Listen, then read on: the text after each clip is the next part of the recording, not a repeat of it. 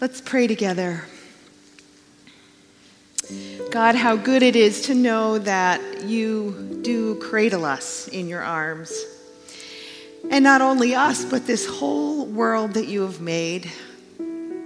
So we don't want to just think of ourselves and our burdens this morning. We want to think of you and how great you are, how holy and how just, how loving, how kind, and how powerful.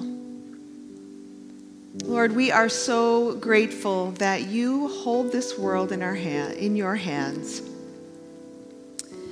because we have just come from a week in which we hear news from around the world that makes our hearts heavy. But you've asked us to pray, and you've promised that when we pray, it makes a difference. So Lord, we pray for those places around the world where there are wars going on that no longer make the news, but where people are still suffering, where peace needs to take root and grow. Lord, would you bring peace?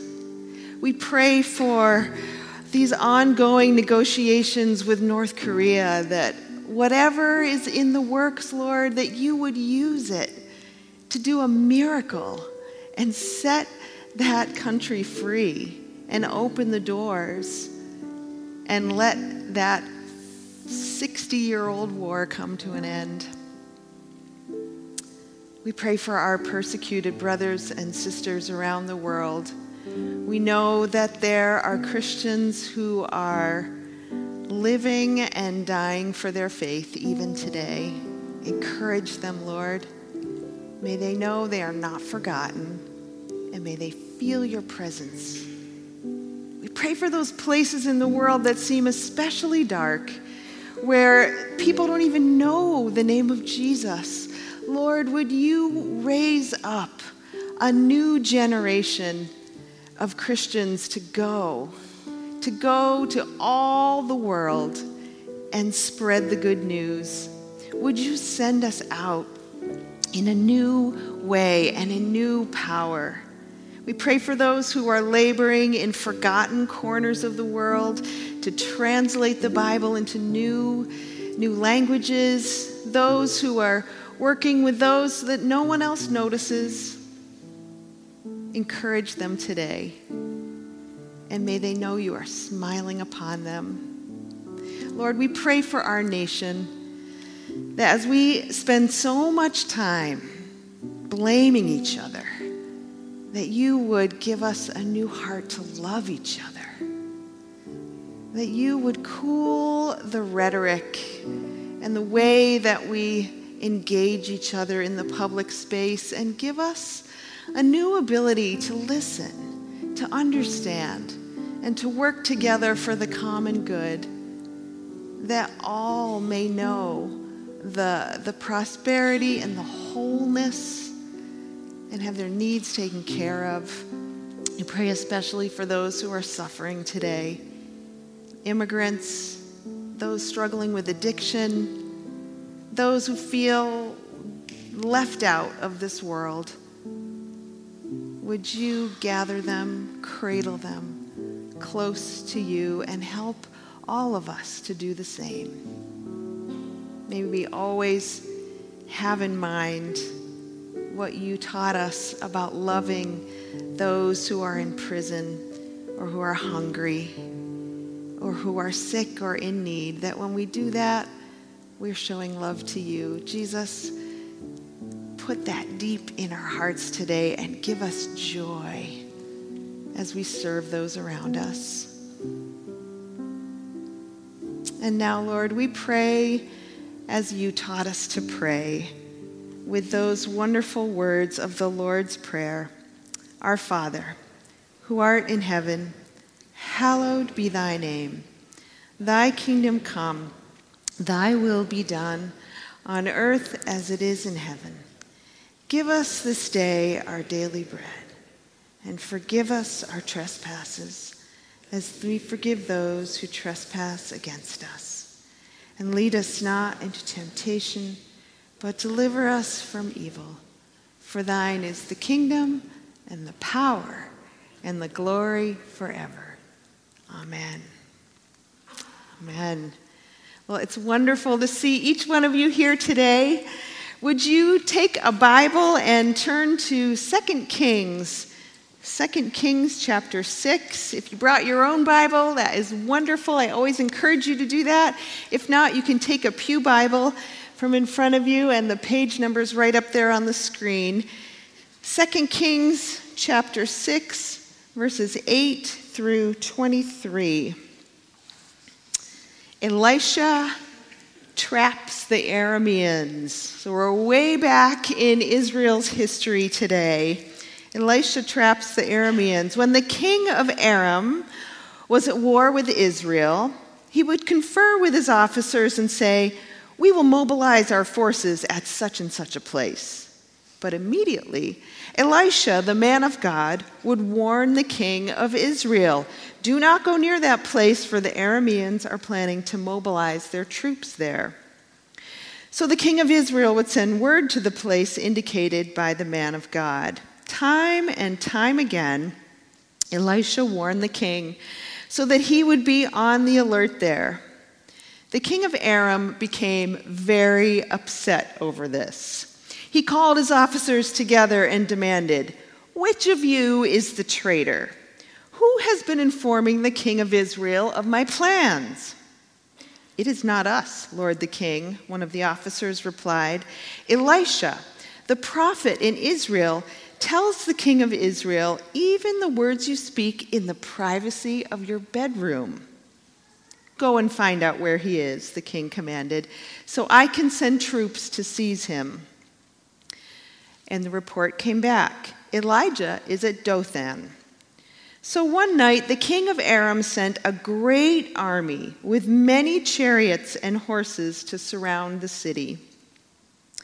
When the servant of the man of God got up early the next morning and went outside, there were troops, horses, and chariots everywhere.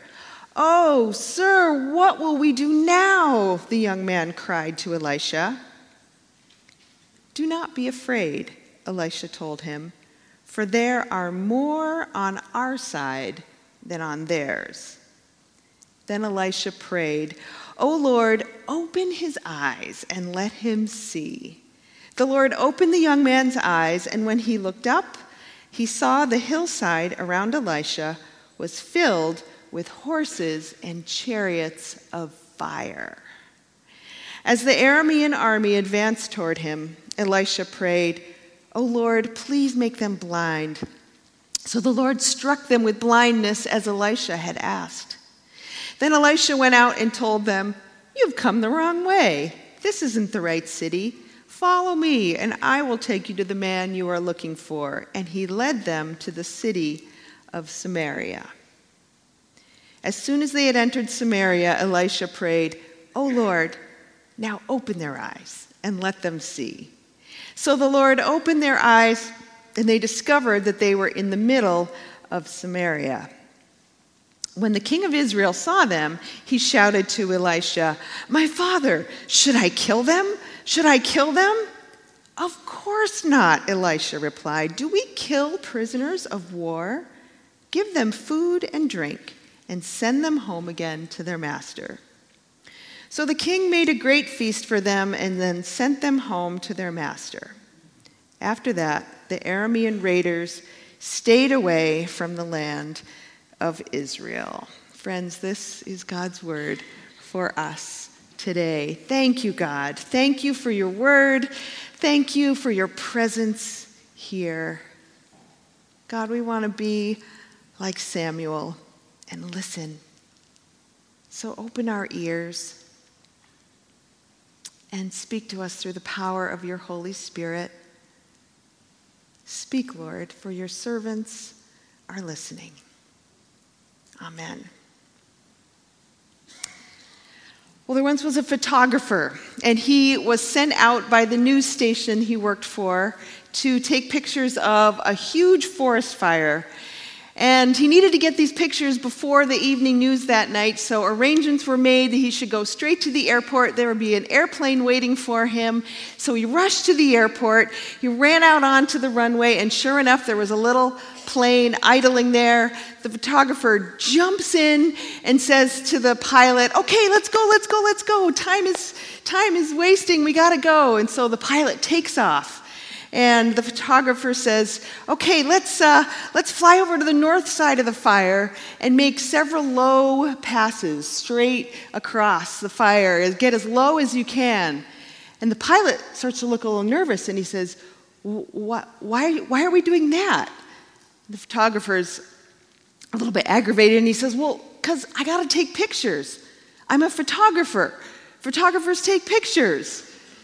And there was a pause, and the pilot said, "You mean you're not the instructor?"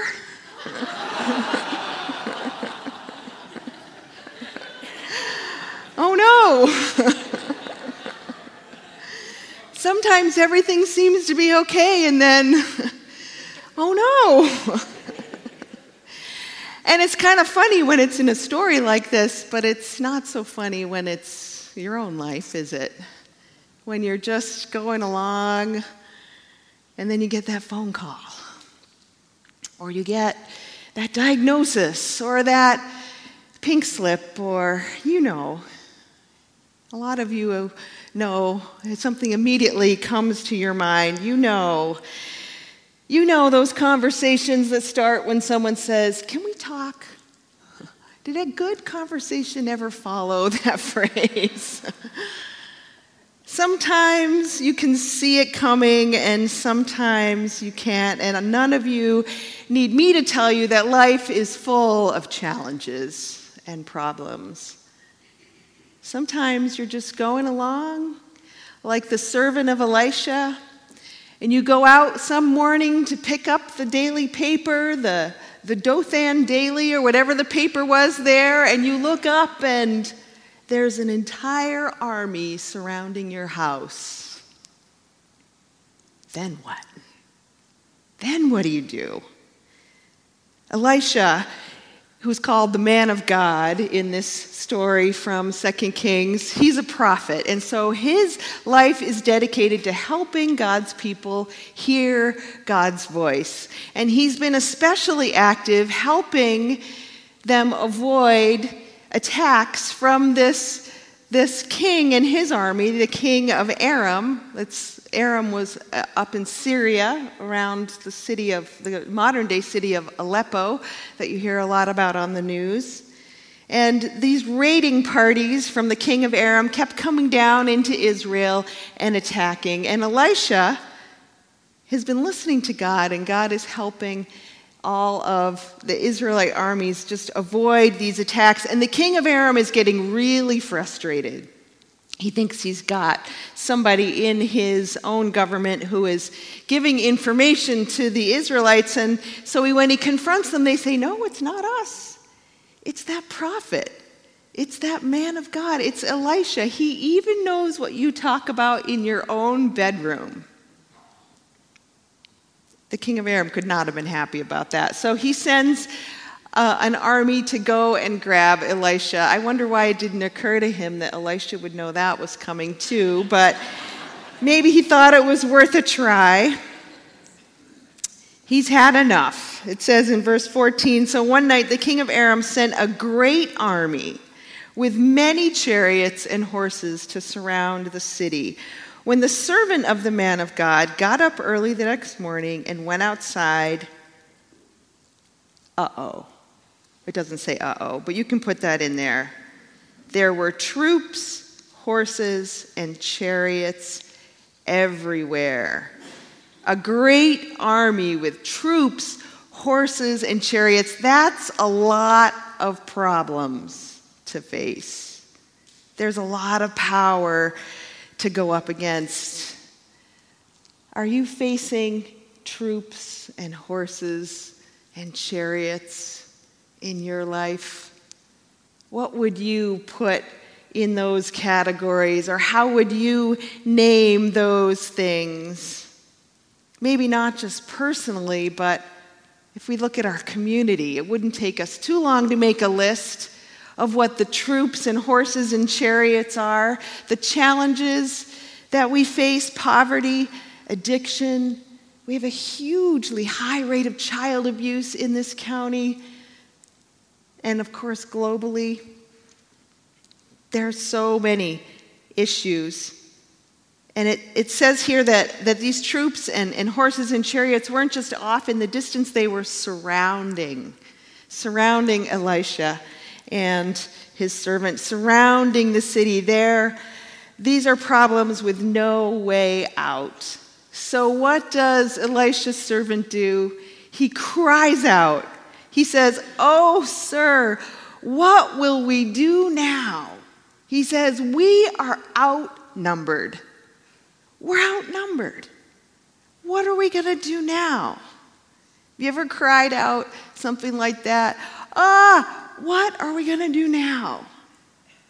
When I read this passage, I immediately thought, when I heard what Elisha's servant cried out, I thought of a time when my car broke down. It was when we were first married, and we were living in Alfred, and I was working about 45 minutes away, and I had to drive on these back country roads to get to work. And our car was doing one of those weird car things where you get it fixed and they say it's all good, and then it breaks down again. So you take it back and you get it fixed and they say, "Okay, we got it this time," and then it breaks down again. And it just so happened on one of these rural country roads on my way to work, it broke down. And I thought, okay, all right, I'm 22 years old. I can handle this myself, right? So I said I walked to someone's, way before cell phones. I went to walk to someone's house. There were no houses nearby. I finally found a house, and it had a German Shepherd that was not chained up, who came right out to greet me.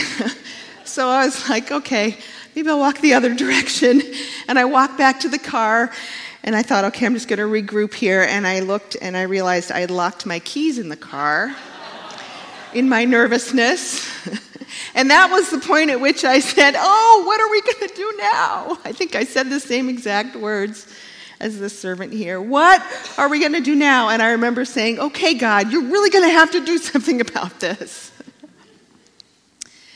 Just so you don't wonder what happened to me, a moment later, someone I knew drove by, saw me standing there, pulled over, and picked me up, brought me to town. So, yeah, what are we going to do now? That's kind of the cry of our heart when we find ourselves outnumbered. The great preacher Charles Spurgeon says, the proper question is not, what will we do? But, what will God do? That's what our first response is. But often our first response is to fight back when we feel outnumbered, often with the people who are closest around us. And that often doesn't end well. See, Elisha's not nervous because he sees something that the servant doesn't. The servant is fearful because of what he is not seeing. He's seeing that they are outnumbered. Horses and armies and chariots, soldiers are surrounding them. And it raises the question, when we find ourselves in a question, what are we seeing? And what are we missing? What are we not seeing? So Elisha answers his question when he says, "What are we going to do now?" Elisha says to him, verse 16, "Don't be afraid." That phrase, you find that phrase over and over all throughout the Bible. Don't be afraid. Wouldn't it be good if that was the first thing we could hear when we feel outnumbered? Don't be afraid. Well, why not? Why not be afraid? Elisha goes on to tell him. He says, the army surrounding you is outnumbered. He says, there are more on our side than on theirs.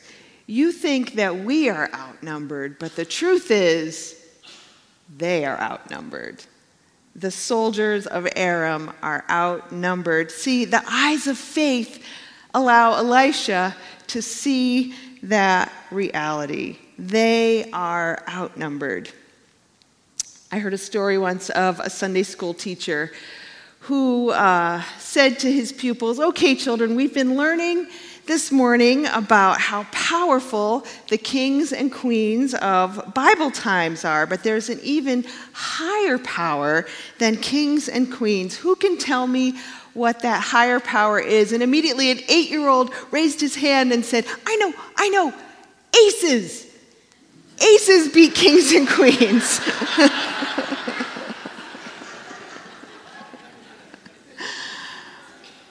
When you're outnumbered, you need the higher power. This is how the New Testament puts it. Greater is he that is in you than he that is in the world. Outnumbered. Yeah. There are more on our side than on theirs. They are the ones. The enemies are the ones. The problems are the ones that are outnumbered. How different would it be if we stopped and took a breath and looked for how God could fight for us? Spurgeon puts it this way: "Oh, if we had but faith to look to that omnipotent arm that is moving among us, and that great and wise heart that is thinking of us, and then trust our case with him." A more modern preacher put it this way: "Don't tell God how big your problem is. Tell your problem how big God is." I love that.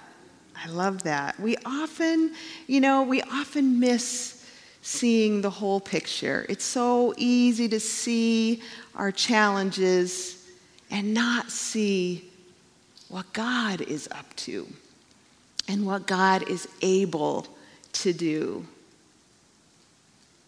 As Brandon pointed out this morning, we need each other often to help see that, to lift our eyes, just like Elisha's servant needed Elisha to say to him, no, look, there's a whole army of fire. The army of God is outnumbering this army that you can see. Often we need others to help us see that. Elisha says to his servant, "O Lord, open his eyes." He prays, "O Lord, open his eyes and let him see." And the Lord opened the young man's eyes, and when he looked up, he saw that the hillside around Elisha was filled with horses and chariots of fire. I love how the old King James Version puts it.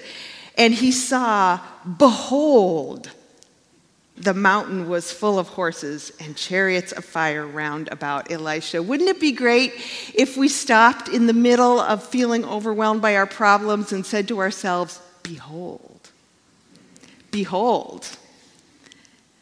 they're outnumbered because God's got something going on here that if we notice it, we can really begin to learn to see. There's a kind of minnow that lives in Central and South America called the four-eyed fish. And this fish has these large, bulging eyes, and they sit on top of its head. You should Google this when you get home. It swims right on the surface, like just under the surface, with the top half of its eyes sticking out over the surface. So it just looks like a little pair of eyeballs swimming around.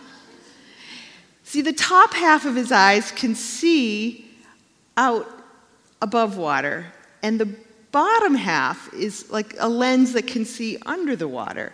So this fish can see predators and food above, and predators and food below. It's like bifocals, which I think is a fantastic idea the older I get. God made this fish with bifocals. That's what Gehazi, or the servant, who may have been Gehazi from the last chapter, but whatever his name was, Elisha's servant, that's what he needed, bifocals. He could see what was going on down here, but he was missing what was going on above the surface. he needed to behold with bifocals. I just thought of that. That could have been a good sermon title. But Elisha helped him to see, to develop that vision above the surface, to see that the army that the servant could see was really the one that was outnumbered. To say, look up, God is at work. God is already doing something. Well, as I said, often we need each other to see above the surface. So I want to give us a chance to do a little sharing this morning. We've just been coming out of this series on prayer, and we've spent 6 or 7 weeks exploring the Lord's Prayer, praying together in different ways, both here on Sunday mornings and in small groups and in special prayer events. And I know that prayer has kind of come alive for a lot of us. And we've had the chance to pray for each other in new ways and to help each other see above the surface a little bit and see what God is up to. So I'm going to just open it up. And if you have a little story, a little testimony, or an account of maybe something you've seen God do, I would love for you to share it. As Brandon said earlier, we need to hear these stories because we need that kind of encouragement from each other. So we're all friends here, so don't be afraid. Microphones are completely painless, and if nobody has anything to say, then I'm going to have to make up some more pages of my sermon. So I know you'll have something to say. We got somebody right over here, Sandra. Where have you seen God at work? And introduce yourself, too. My name is Sandra Maku, and I've been here since 1988. So I have a sister who's 10 years older than I am, from whom our whole family has been estranged for decades, literally. Ill feelings on both sides. And I never, although I'm in touch with her, she doesn't want to see me, says she doesn't hold anything against me. But it's grievous. It was grievous to my parents, and it's grievous to me. But I never prayed about it because it just seemed insurmountable. It really did seem like an insurmountable problem. So when we started this prayer series in my small group, I said, I'm going to go for it. Let's, when it came for prayer requests, I'm like, please pray that my relationship with my sister will grow. And I only hear from her maybe once or twice a year. And that very night, she sent me a text, and part of the message was let's be in touch, And I just thought, wow, I mean, what are the chances that she would do that? That's so cool. Wow, that very night. Amen. Behold, right? Yeah. Over here. I'm Tammy Lockwood, by the way, and I had a small group during the prayer series, Kathy Boardman, Ann Tempest, and Lori Volpe, and myself. And it was just wonderful just to get to know these women, and we were praying over each other, and it was just a wonderful 6 weeks. But it was just such a sweet story. When we first started that first week, Lori, if you're here, I don't want to embarrass you. She was so dear and said she didn't really pray in a group before, and we said that's fine. Everybody starts out and have never done that before, and so we continued on with the group. And by the last week, I'll just never forget this because Lori just busted out with this beautiful prayer with all of us, and just felt so comfortable in that group setting. And it was just an amazing 6 weeks and we still have a group chat that we have that, we nice. Open that up every day if there's prayer requests or whatnot. So it was a great series. So. Awesome. Thank you.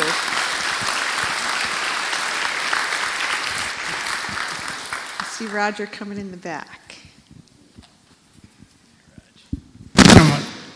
want to make everybody turn around, but this happened a long time ago, and I'm going to make it short. It's really a long story, but we started out with a youth group, and we went down to Tennessee. It was the first time I ever went, and they didn't ask me to go.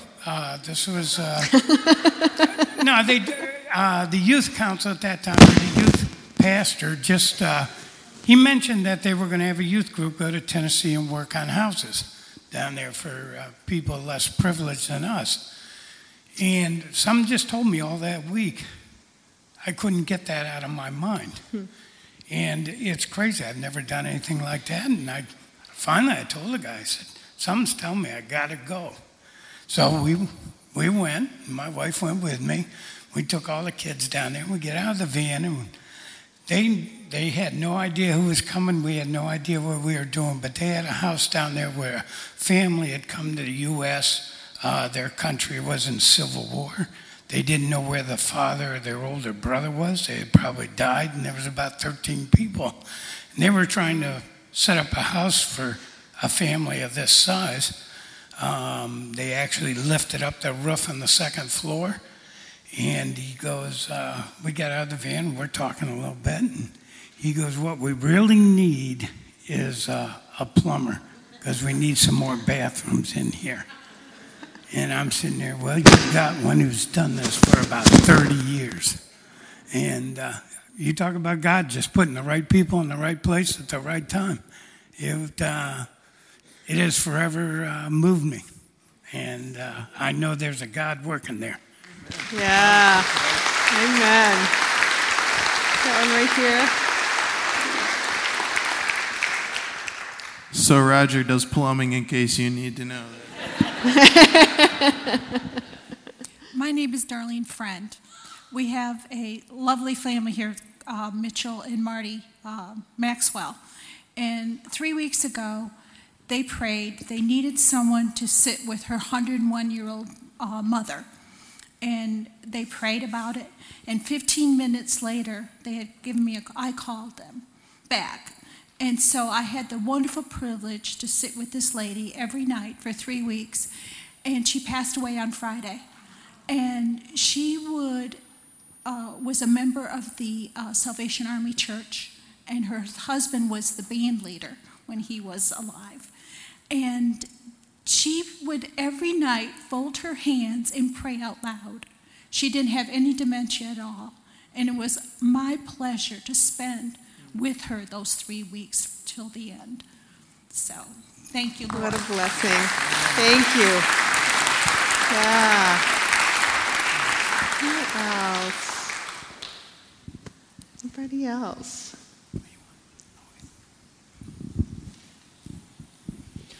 Hello, my name is Chuck Barnes, and I've been here since the early 2000s, my wife and I.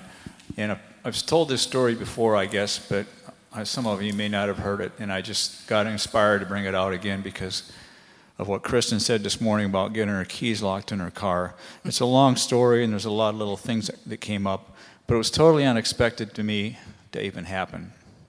I was living down in Florida, and I was down at the beach, and I locked my keys in my car, sparing all the little details. Anyway, I tried to get a coat hanger from a couple of snowbirds who were there, and they had a clothes rack on the back of their car, and they wouldn't give me a coat hanger. They thought I was a thief, see? So anyway, I said, well, I've got an option here. I can spend the whole day at the beach, or I can address this problem right now. So I thought, well, yeah, let's go take care of it. So I just thought, well, I'll go walk down the street and talk to somebody, knock on the door of the house. And nobody was there in any house anywhere I went. And I thought, either they can see me or they're really out somewhere.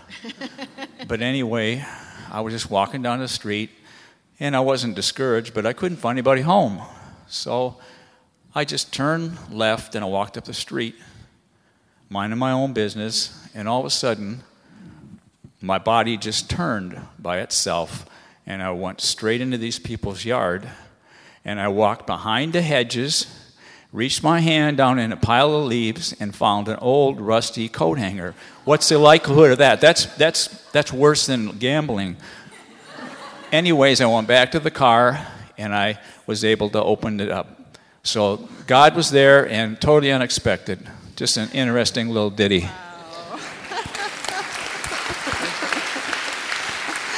That's amazing. God is good. Wow. Behold. Woo. Anybody else? I heard right here in front.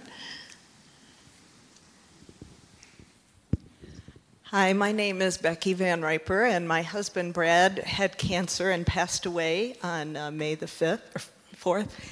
And I just wanted to thank everyone who has prayed so faithfully for me, because I have had strength far beyond my own. I just can't even begin to tell you how good God has been.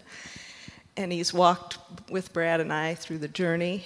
And I just want to encourage any of you that if you're going through a struggle and you feel outnumbered, God is there. And I really sensed his presence this week at the prayer time on Wednesday night. That was a beautiful time. Thank you for setting that up. And the labyrinth especially. I just felt a sense of how Jesus has been right beside me and still is. And today would have been our 40th wedding anniversary, but I can't think of a better place to spend it than in church and worshiping God. Wow. Thank you. Thank you. Thank you.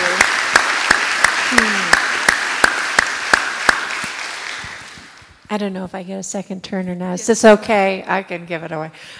We got till 4 o'clock. Oh, great, because I got a story for you. No, seriously. It was a year-long story, and many of you know that my daughter had stage 4 cancer at 15. And it was very hard to pray during that time. I didn't feel angry at God, but I definitely hung on to, is it in Romans where, it's groans and the Spirit, interprets for you. But I literally felt the prayers of this church community, like in a physical way. It was like a safety net beneath us, and it was impossible to explain any other way. I just was really clear that that's what I was feeling. And she's 5 years in remission and doing very well. So I'm thanking God for that.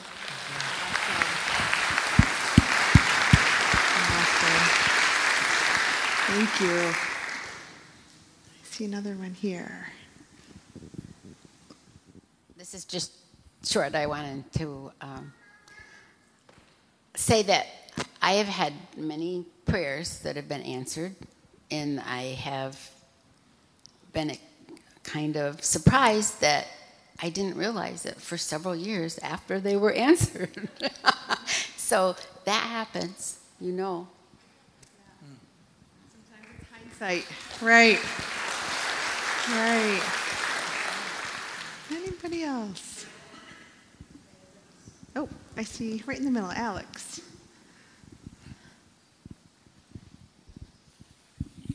Good morning. For those that can't see me, I'm with Chip Swanson of Levant Motors here. For those that don't know me, I'm new to the church since November. I became baptized in March. Ever since I've been here, Bemis Point UMC had played a very important part in my life. My mom had suffered 2 heart attacks this year, and without BP UMC, she wouldn't be here today. And today they celebrated 35 years of marriage and 38 years together. And without you guys, I wouldn't be here. And I would like to thank Chip Swanson also.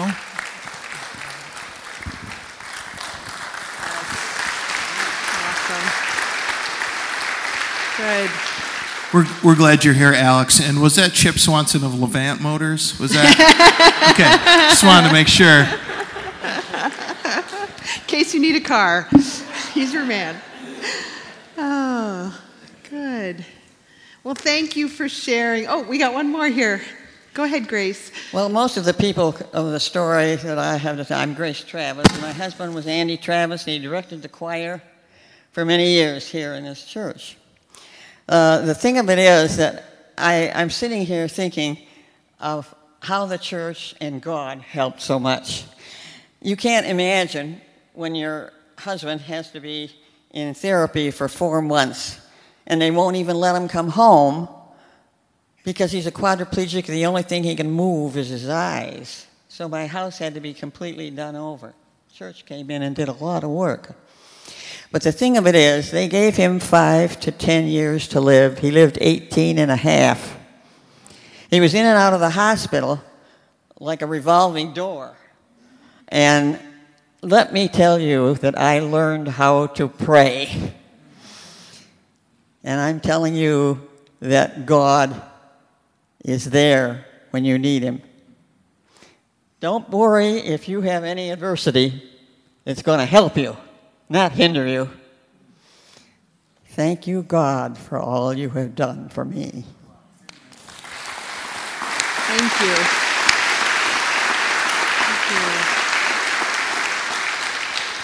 Oh, got one more back here. This is good. I love it when it's one service because we don't have an ending time. So you guys are stuck. You're stuck till I say we're done. Well, everybody knows that I've been in this church since I was a little kid. Yeah. And that I cannot drive. So it was hard for me to get to church. And a few weeks ago, I walked in, and Paula and Corey were here, and now I have a ride to church. And on top of that, my stepson is back in my life. That's a huge answer to prayer. Thank you.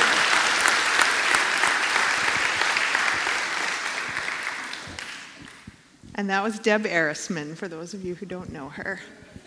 Her mom was our custodian here for years. Thank you. I know you guys think I love microphones, but anyways, I just wanted to share something that was on my heart. If you guys remember, as we went through this series, one of the weeks was on how to petition God with your prayer requests. And I love the UK guys as they were giving 15 minutes of their video talking about how to do this. And, you know, sometimes you get the green light, and sometimes you get the yellow light, and sometimes you get the red light. Anyways, my parents were celebrating their 50th wedding anniversary in the midst of the series, and I was going down to surprise them. And my sister, Carrie, had planned on being there. They knew she was coming. She was kind of the decoy, and I just showed up with balloons and said, "Hi, surprise." I actually got there before her, so it was cool. She said I stole the thunder. But we were with Carrie for maybe 4 or 5 hours and prior, and as soon as we got a moment alone when we weren't scurrying here and there, she just started crying and said either her daughter, who is 15, needs brain surgery. And long story short, she has Chiari's, and so her cerebellum is sticking out of her skull.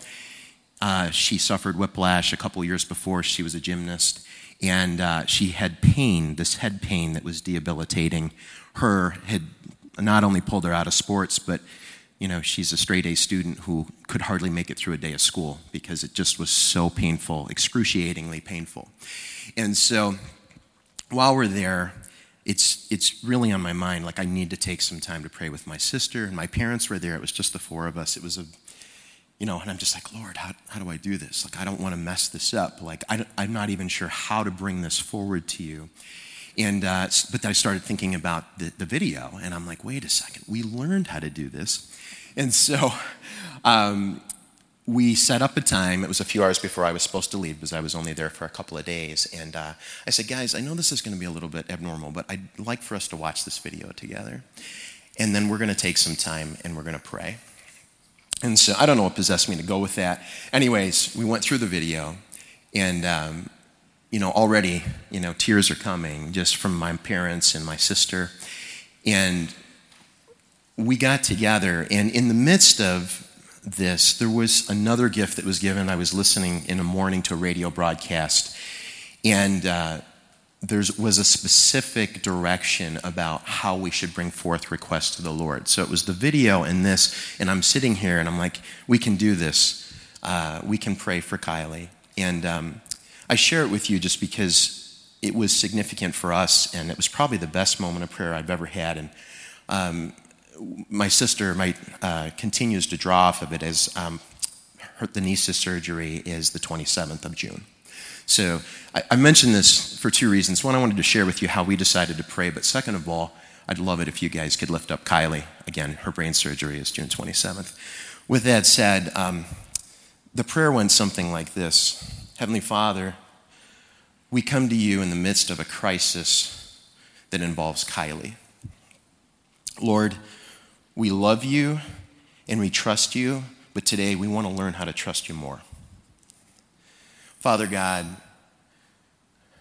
it's our heart's desire to see Kylie completely healed from this brain situation, to see her healed in a way that she would be pain-free and that she would be able to recover into a full, normal life, Lord. But we are resigned to the fact that we're putting this in your hands, and it's your will that we would want to be done. And we enthusiastically await your answer to this prayer. I've never prayed like that before. It's always been point A to point B. Lord, heal her. You can do it, okay? Created the whole world, universe. You could do this. But when we pray that way, I think those are the types of prayers where we're really just turning it over to him and trusting that however he chooses to do this, and whatever comes, we can be at peace. So I just wanted to share that. Awesome. Thank you. Wow. You noticed what made the difference for Elisha's servant? What opened his eyes? It was when Elisha prayed. Did you notice that? He prayed. He said, Lord, open his eyes and let him see. There is such power in prayer. He didn't even have to pray, oh Lord, come and rescue us. The prayer was more like, God, help us to see what you're already doing. Just open our eyes. That's a profound prayer, isn't it? We're just coming off of this series on the Lord's Prayer. What would Jesus pray? And our goal for all of this was not that we would all learn to pray a little more and then it would just be over, but that this would be the start of a movement, a real prayer movement, and that we would become more and more, in reality, a praying church. So we don't want to let this momentum just fade away. We've been talking on administrative board and in our staff about what it would mean to be a praying church. Like, how would you define that in nuts and bolts? One of the things that we talked about was, well, we need to be people who gather for prayer on a regular basis. So we've been really intentional this year about having a time set aside every week for prayer. It's been on Sunday nights. As of last week, we were moving it to Wednesday nights for the summer. So Wednesday nights at 7, and everyone is welcome to come. We spend a lot of time praising God. Sometimes we take a specific topic and pray over that. Sometimes it's just whatever's on people's hearts. You'd be amazed how fast an hour of prayer goes when you're in a group. It flies right by, and it makes the whole rest of your week different. So Wednesday nights, we're not going to do it on July 4th, but Wednesday nights throughout the summer, we'll be gathering here at 7 for prayer. We also talked about what would it be like to get people to commit, to pray every day. And we talked about half an hour, 15 minutes. I'm putting a challenge out to you today to commit to pray for 15 minutes a day. And you'll see that if you open up your bulletin, on your sermon notes, there's a place for you, if you want to make that commitment, you can sign it, and then you can stick that someplace where you'll see it every day, whether that's in your Bible if you do devotions at a certain time of day, or on your bathroom mirror, on your steering wheel, or however you want to do that. That's the white piece of paper. And then there's an orange card for you to fill out, and we're going to have the ushers come forward during the last song and collect those. If you would be willing to commit to pray for 15 minutes a day, we would love to have you do that. Maybe you already are somebody who prays at least that long a day, and we would love to know that so we can know that you're part of our praying force. Maybe you want to set aside a block of time every day at a certain time. Maybe you drive to work and it's at least a 15-minute drive. You can commit to that spot. Or maybe you want to break it up into 3 5-minute blocks. Maybe you want to do it alone or have a buddy that you pray with. Even over the phone, you can pray together. The goal that we tossed around in administrative board was 150 people. I think we could blow that out of the water. Even this morning, I really do. We are halfway through. We're exactly at the halfway point of this year. And if we can commit to praying for the rest of 2018, I really believe that God is going to do some new things among us and in our community and even around the world that we cannot even begin to see yet. A.J. Gordon said, "You can do more than pray after you have prayed, but you cannot do more than pray until you have prayed." So let's be a praying church. Let's be people of prayer. We've tasted and seen that the Lord is good, right? We've seen that our problems and the problems of this world are outnumbered, and that it's prayer that brings God's power to bear on the things that we face in this world. The Apostle Paul prayed for his church at Ephesus, that they would be a praying church. And listen to this prayer. This is Ephesians 1. "I pray also that the eyes of your heart may be enlightened." He's praying that they will behold, right? That they will see above the surface. "I pray also that the eyes of your heart may be enlightened, in order that you may know the hope to which he has called you, the riches of his glorious inheritance in the saints, and his incomparably great power for us who believe." That is my prayer for us, that we could be a praying church and the eyes of our hearts would be able to see those things. So if you would prayerfully consider making that commitment as we sing the last song, the ushers are going to come around. You can put those orange cards in the offering plates, but first let's pray. God, open our eyes. In every situation, may our first thought be, wait, look, behold, what is God doing? And what could God do? God, I pray that you would enlighten our hearts so that we may know the hope to which you've called us, the riches of our glorious inheritance in the saints, and your incomparably great power for us who believe. It's in the powerful name of Jesus we ask it. Amen.